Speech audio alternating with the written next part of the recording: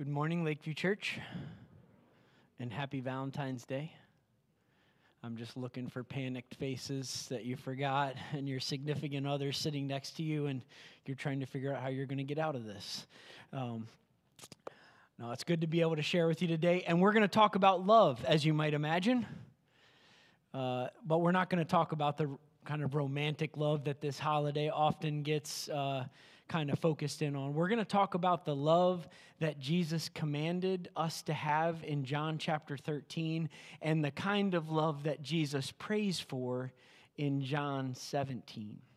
And we're going to unpack these two passages of Scripture and hopefully learn a little bit more about what it means to be a Christian community. At the end of this service, we're going to respond to the Word of God with communion. So for those of you who are joining us online today, I want to just go ahead and invite you, if you haven't done so already, to prepare some communion elements. You could get some bread or some crackers, some juice, and make sure that you have those elements ready by the time we get to the end of the sermon today. So John chapter 13, Jesus commands that we would love one another just as Jesus has loved us. And then he says that this is the way the world will know that we are his followers.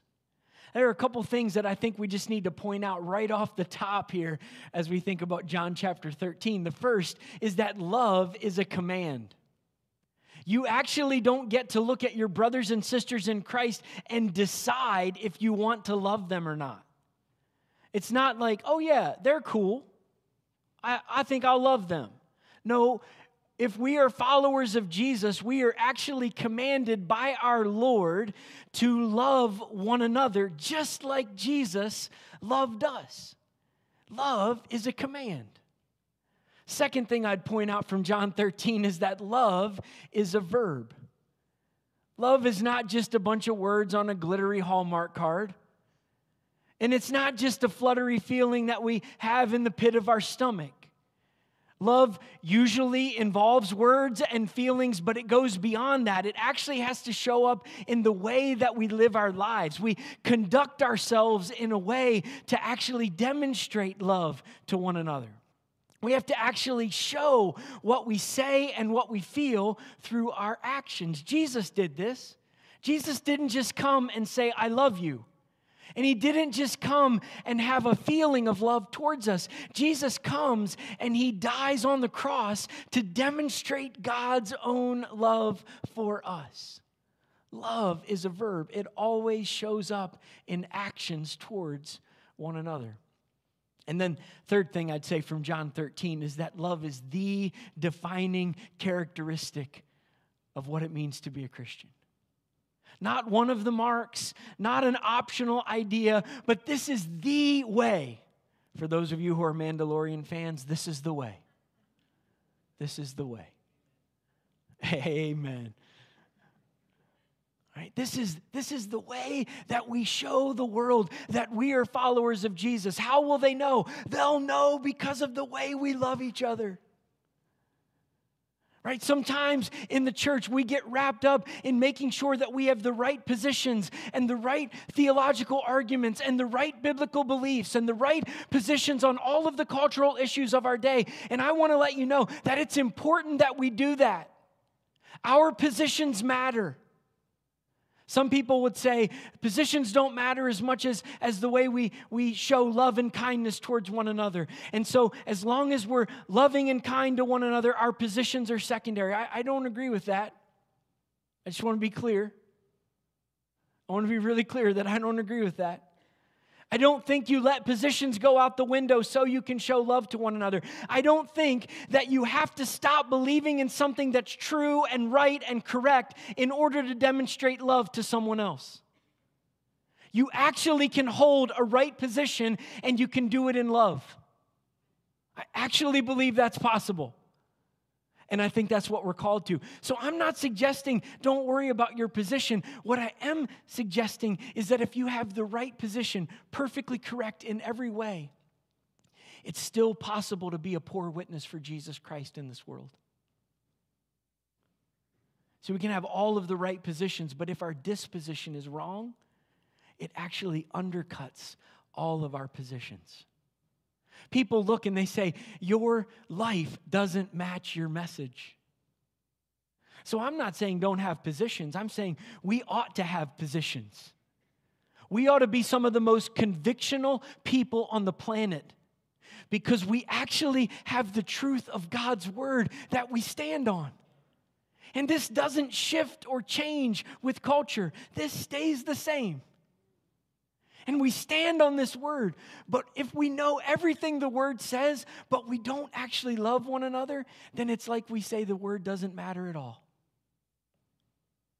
We need to have the right positions built on the word of God, but we need to have the kind of character that actually is able to love one another in the midst of a world where love isn't the primary characteristic that we show towards each other. Jesus commands us to have this kind of love, but he doesn't just command it. He deeply desires that we would love one another. So much so that as he's moving towards the cross, he has this long extended prayer in John 17. One of the longest prayers recorded, in fact, it is the longest prayer recorded of Jesus in the scriptures. This is Jesus calling out to his Father on behalf of his current disciples, the 12 that he had called, but also for all who would come after them. It was read earlier for us that Jesus is praying for all of those who would come after these disciples. And what does Jesus pray for? That they might be one. That they might be in perfect unity. Unity that's driven by self-giving love. He says that he's praying for them to be perfectly one. Unified. Just as the Father and Jesus are one. He wants that for us. That we would have that same kind of unity. Now, at the risk of losing all of you this morning, I want to go down a little theological trail. So take a deep breath and do your very best to lean in for these next few minutes. I promise I'll make it as short and as clear as I possibly can. But I think it's actually important for us to understand some doctrine so that we can better understand what Jesus is praying for in this passage. In the Christian tradition, the Orthodox Christian faith, we actually believe in a doctrine called the doctrine of the Trinity. It is this belief that we have that our God is three persons in one God. And as we think about it, it seems confusing. And I would actually change the term from confusing to mysterious. Why it's so confusing for us to think about three in one, to think about it as three persons being one God. How is that possible? And it's hard for us to wrap our minds around it. The reason it's hard is because it's mysterious. After all, we're talking about the God of the universe. If he was easy to understand, what kind of God would he be? Just one made in our image, right? But God is actually so far beyond our comprehension that when we start talking about his character and his nature and who he is, there are parts of him that we just think, that's kind of confusing. I don't understand. And when you're going down that trail, you're probably on the right path. You always ought to have a little bit of a holy reverence to say, he is so far beyond my ability to comprehend. Yep. That's exactly right. He is. The triune God. People try to explain it, and they explain it in some different ways. And you may have heard these, you may have used these yourself. But the first two I'm going to give you are actually incorrect. So if you've used these, stop. Okay, just put them aside. Don't ever use them again. Okay? People will say things like this. Here's how you explain the triune God. It's like me. I am a son. And I'm a husband, and I'm a father, but I'm one person. That kind of makes a little bit of sense, doesn't it? How one person could be three different things, except I'm still just one person playing three different roles. That's actually heretical. Don't use that ever again. That's outside of what the Christian faith believes. We actually don't believe that God is just one person who plays three different roles. Some people have used a different analogy. They've gone to the theater. And they've said, you know how sometimes an actor will put on different masks and play different characters at different scenes or acts within the play? They say that God does that. Read the Old Testament and you see God with the mask of the Father. Read the Gospels and you see God with the mask of Jesus, the Son. Read the New Testament letters and you see God with the mask of the Holy Spirit. And again, that's heresy. Don't say that. That's not the way we say it. That's not what the Christian church has historically believed. Now, it took a little while for the church to actually articulate this doctrine, but when they did articulate it, they didn't say, how can one God be three different things? They said, how can three different persons be one God? You see, the problem with the first two is that we're trying to take one person and divide him so that that one person makes up a third of the Godhead. That's not how it works. God is actually three different persons who dwells together in community. I don't want you to think about God as someone who's a father and a son and a spirit, and he just plays different roles or he wears different masks. No, I want you to think about God the Father, God the Son, and God the Holy Spirit. Three different, distinct persons, yet so unified in a community together that it's hard to say that they're different. Because they always act together. Yeah, they do different things in God's redemptive plan. Right? Jesus is the one in the Godhead who becomes flesh. And he dwells among us, and he teaches us the ways of God, and he dies on the cross, and he's buried, and he's raised again, and he ascends to be with the Father. And after the Father and the Son are together in heaven again, they send the Spirit on the church. Not one God playing three different roles or wearing three different masks, three completely distinct, different persons dwelling together in community. And they dwell together so closely with one another, and they never act independently of each other, and they never go against one another, and they're never against each other or in conflict with one another. Perfectly unified. Three persons in one. Now, for those of you who are still with me, thank you. Good job. Now come back to John 17. When Jesus prays for us. I pray for all of them who would come after, even those at Lakeview Church in the middle of a pandemic in 2021. I pray for them that they would be one just as we are one. See, the doctrine of the Trinity is not just this confusing thing that we just kind of throw up our hands and say, well, we can't understand it. We should just move on with our lives. No, there is a bit of reverence and mystery involved when we look at the doctrine of the Trinity. But then we realize that Jesus actually wants us not just to be in awe of who God is. Jesus actually invites us to participate in the community of the Godhead. We don't become God, but we are invited to live in union with God, so much so that the more unified we become in our walk with the Lord, the more we actually start to treat each other the same way the persons of the Godhead treat one another. In perfect unity that flows from self-giving love. Some of you maybe still aren't following with me. Let me just say it this way. God does not invite us just to sit back and say, isn't that neat what God does? God actually wants us to become like him.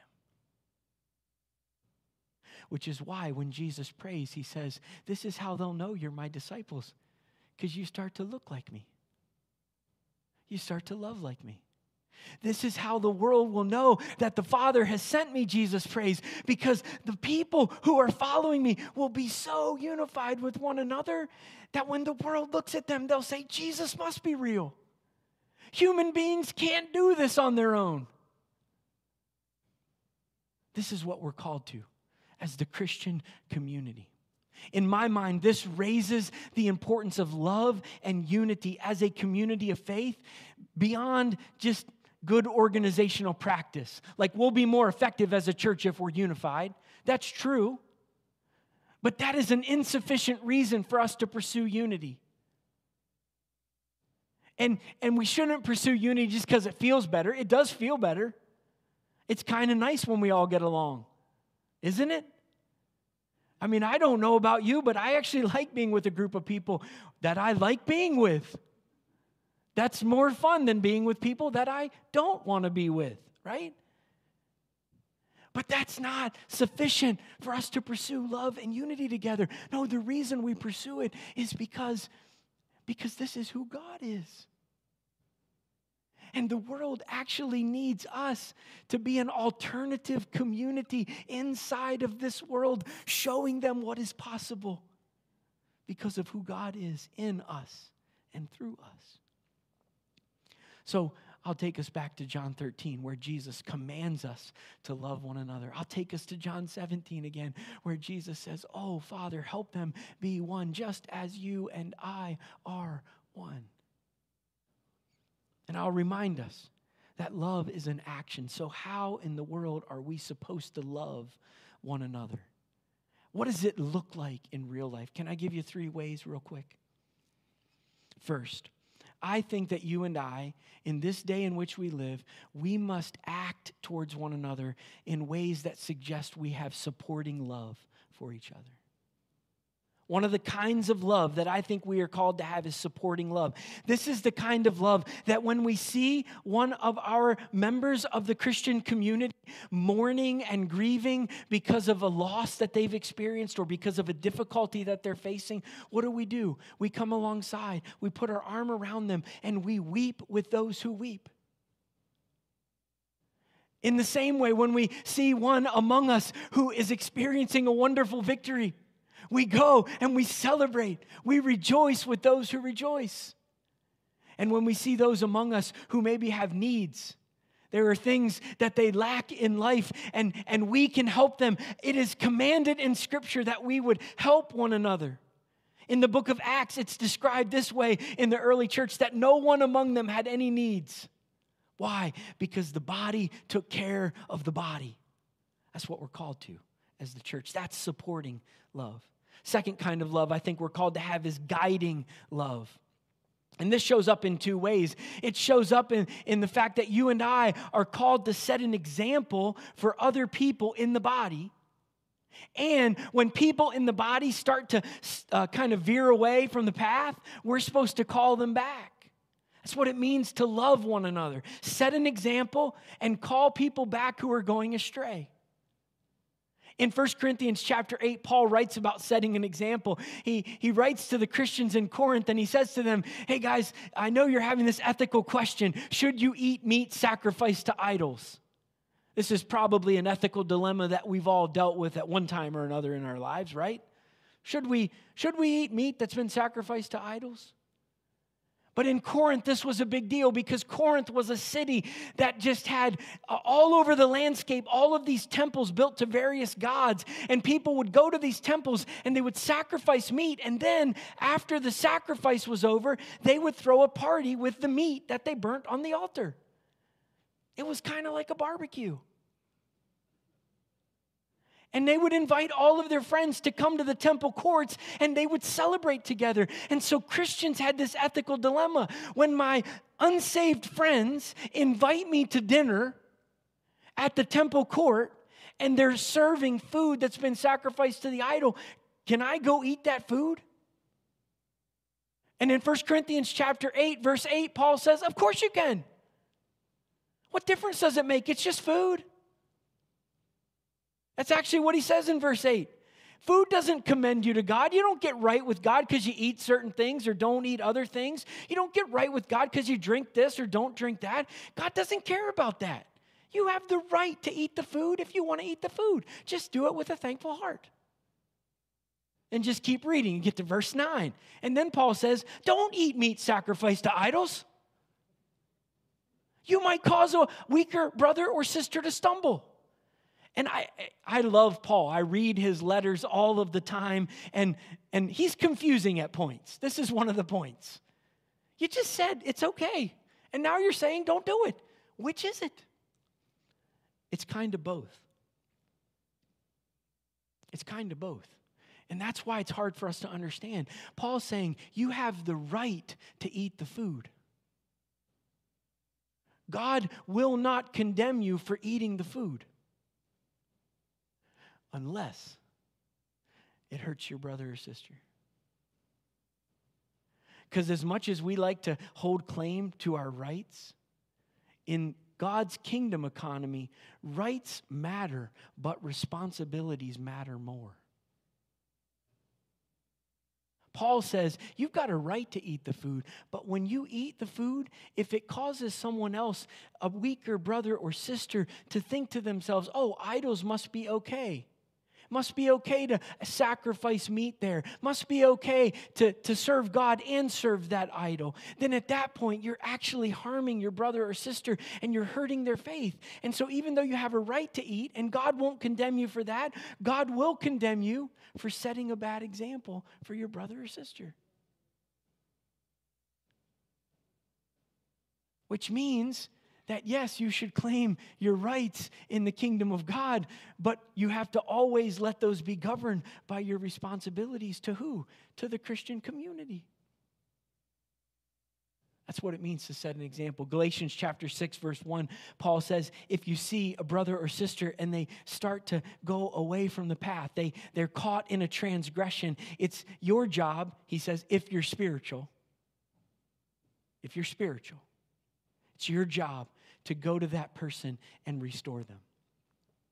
This means that when you see a brother or sister who's veering off the path that God has marked out for us, it's our job prayerfully, carefully, and personally to go to that person and to let them know, hey, I've observed something in your life. And I think you're starting to go off the path. And as a brother or sister, I'm just calling you back to the way. It's not enough to say you love someone, and it's not enough to feel love towards them. You have to actually show it. And this is one of the ways you show it. What I see, though, a lot of times is we see somebody veer off the path, and then we just decide, let me go to Facebook and rip this person to shreds. And we kind of laugh because it's true. And I want to just make it as clear as I possibly can. Stop it. Don't do that. When you see a minister or a leader or a Christian who has this wide publicity in the world, when you see them fall, that's not a time to jump on the bandwagon and rip someone to shreds. If you don't have something nice to say, don't say anything at all. Just talk to the Lord about it. Right? That's what it means to live in Christian community. It doesn't mean that we rip each...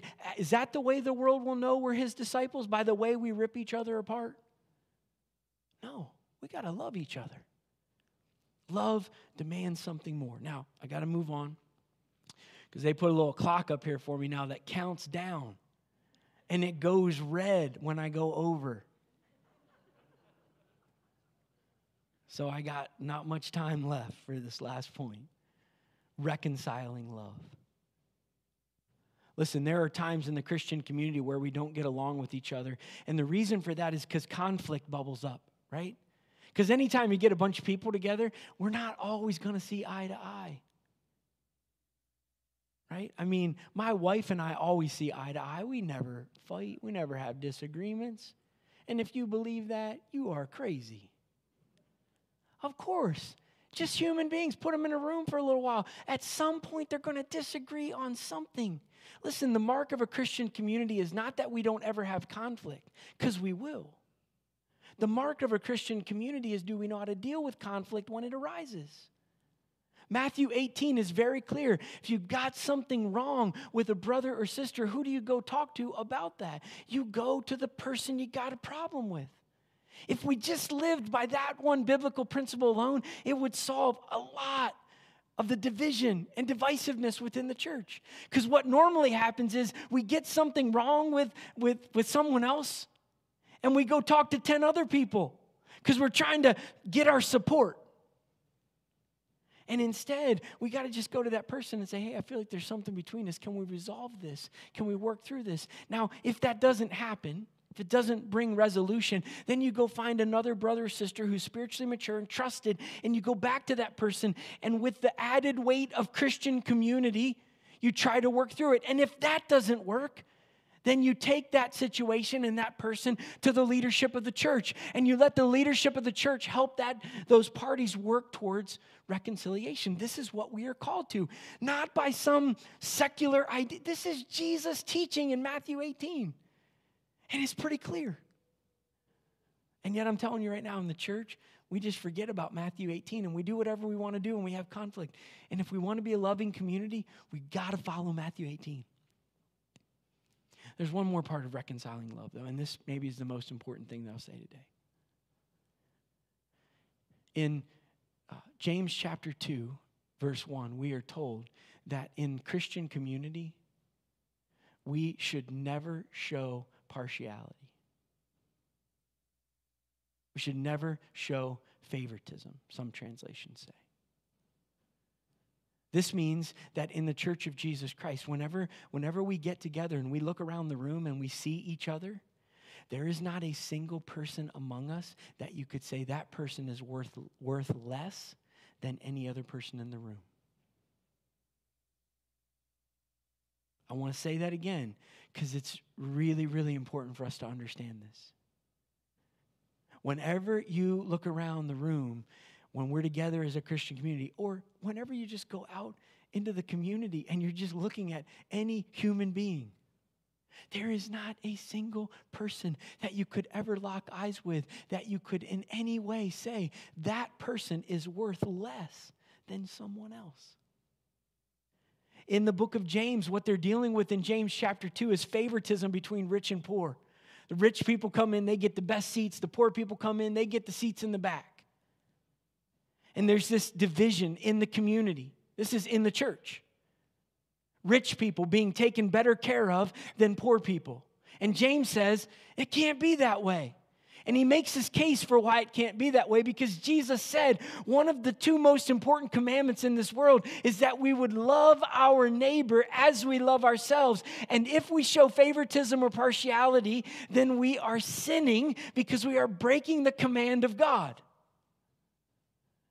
Now, let me make this more poignant and clear for us in our world today. We cannot, as God's people, allow racism to exist inside of the church. There is no place for it. It is ungodly and it is sinful. And if you find any part of your heart that is moved towards diminishing another person because of the color of their skin, then you must confess before your God and ask Him to forgive you and help you. Because you are not living in a way that pleases God.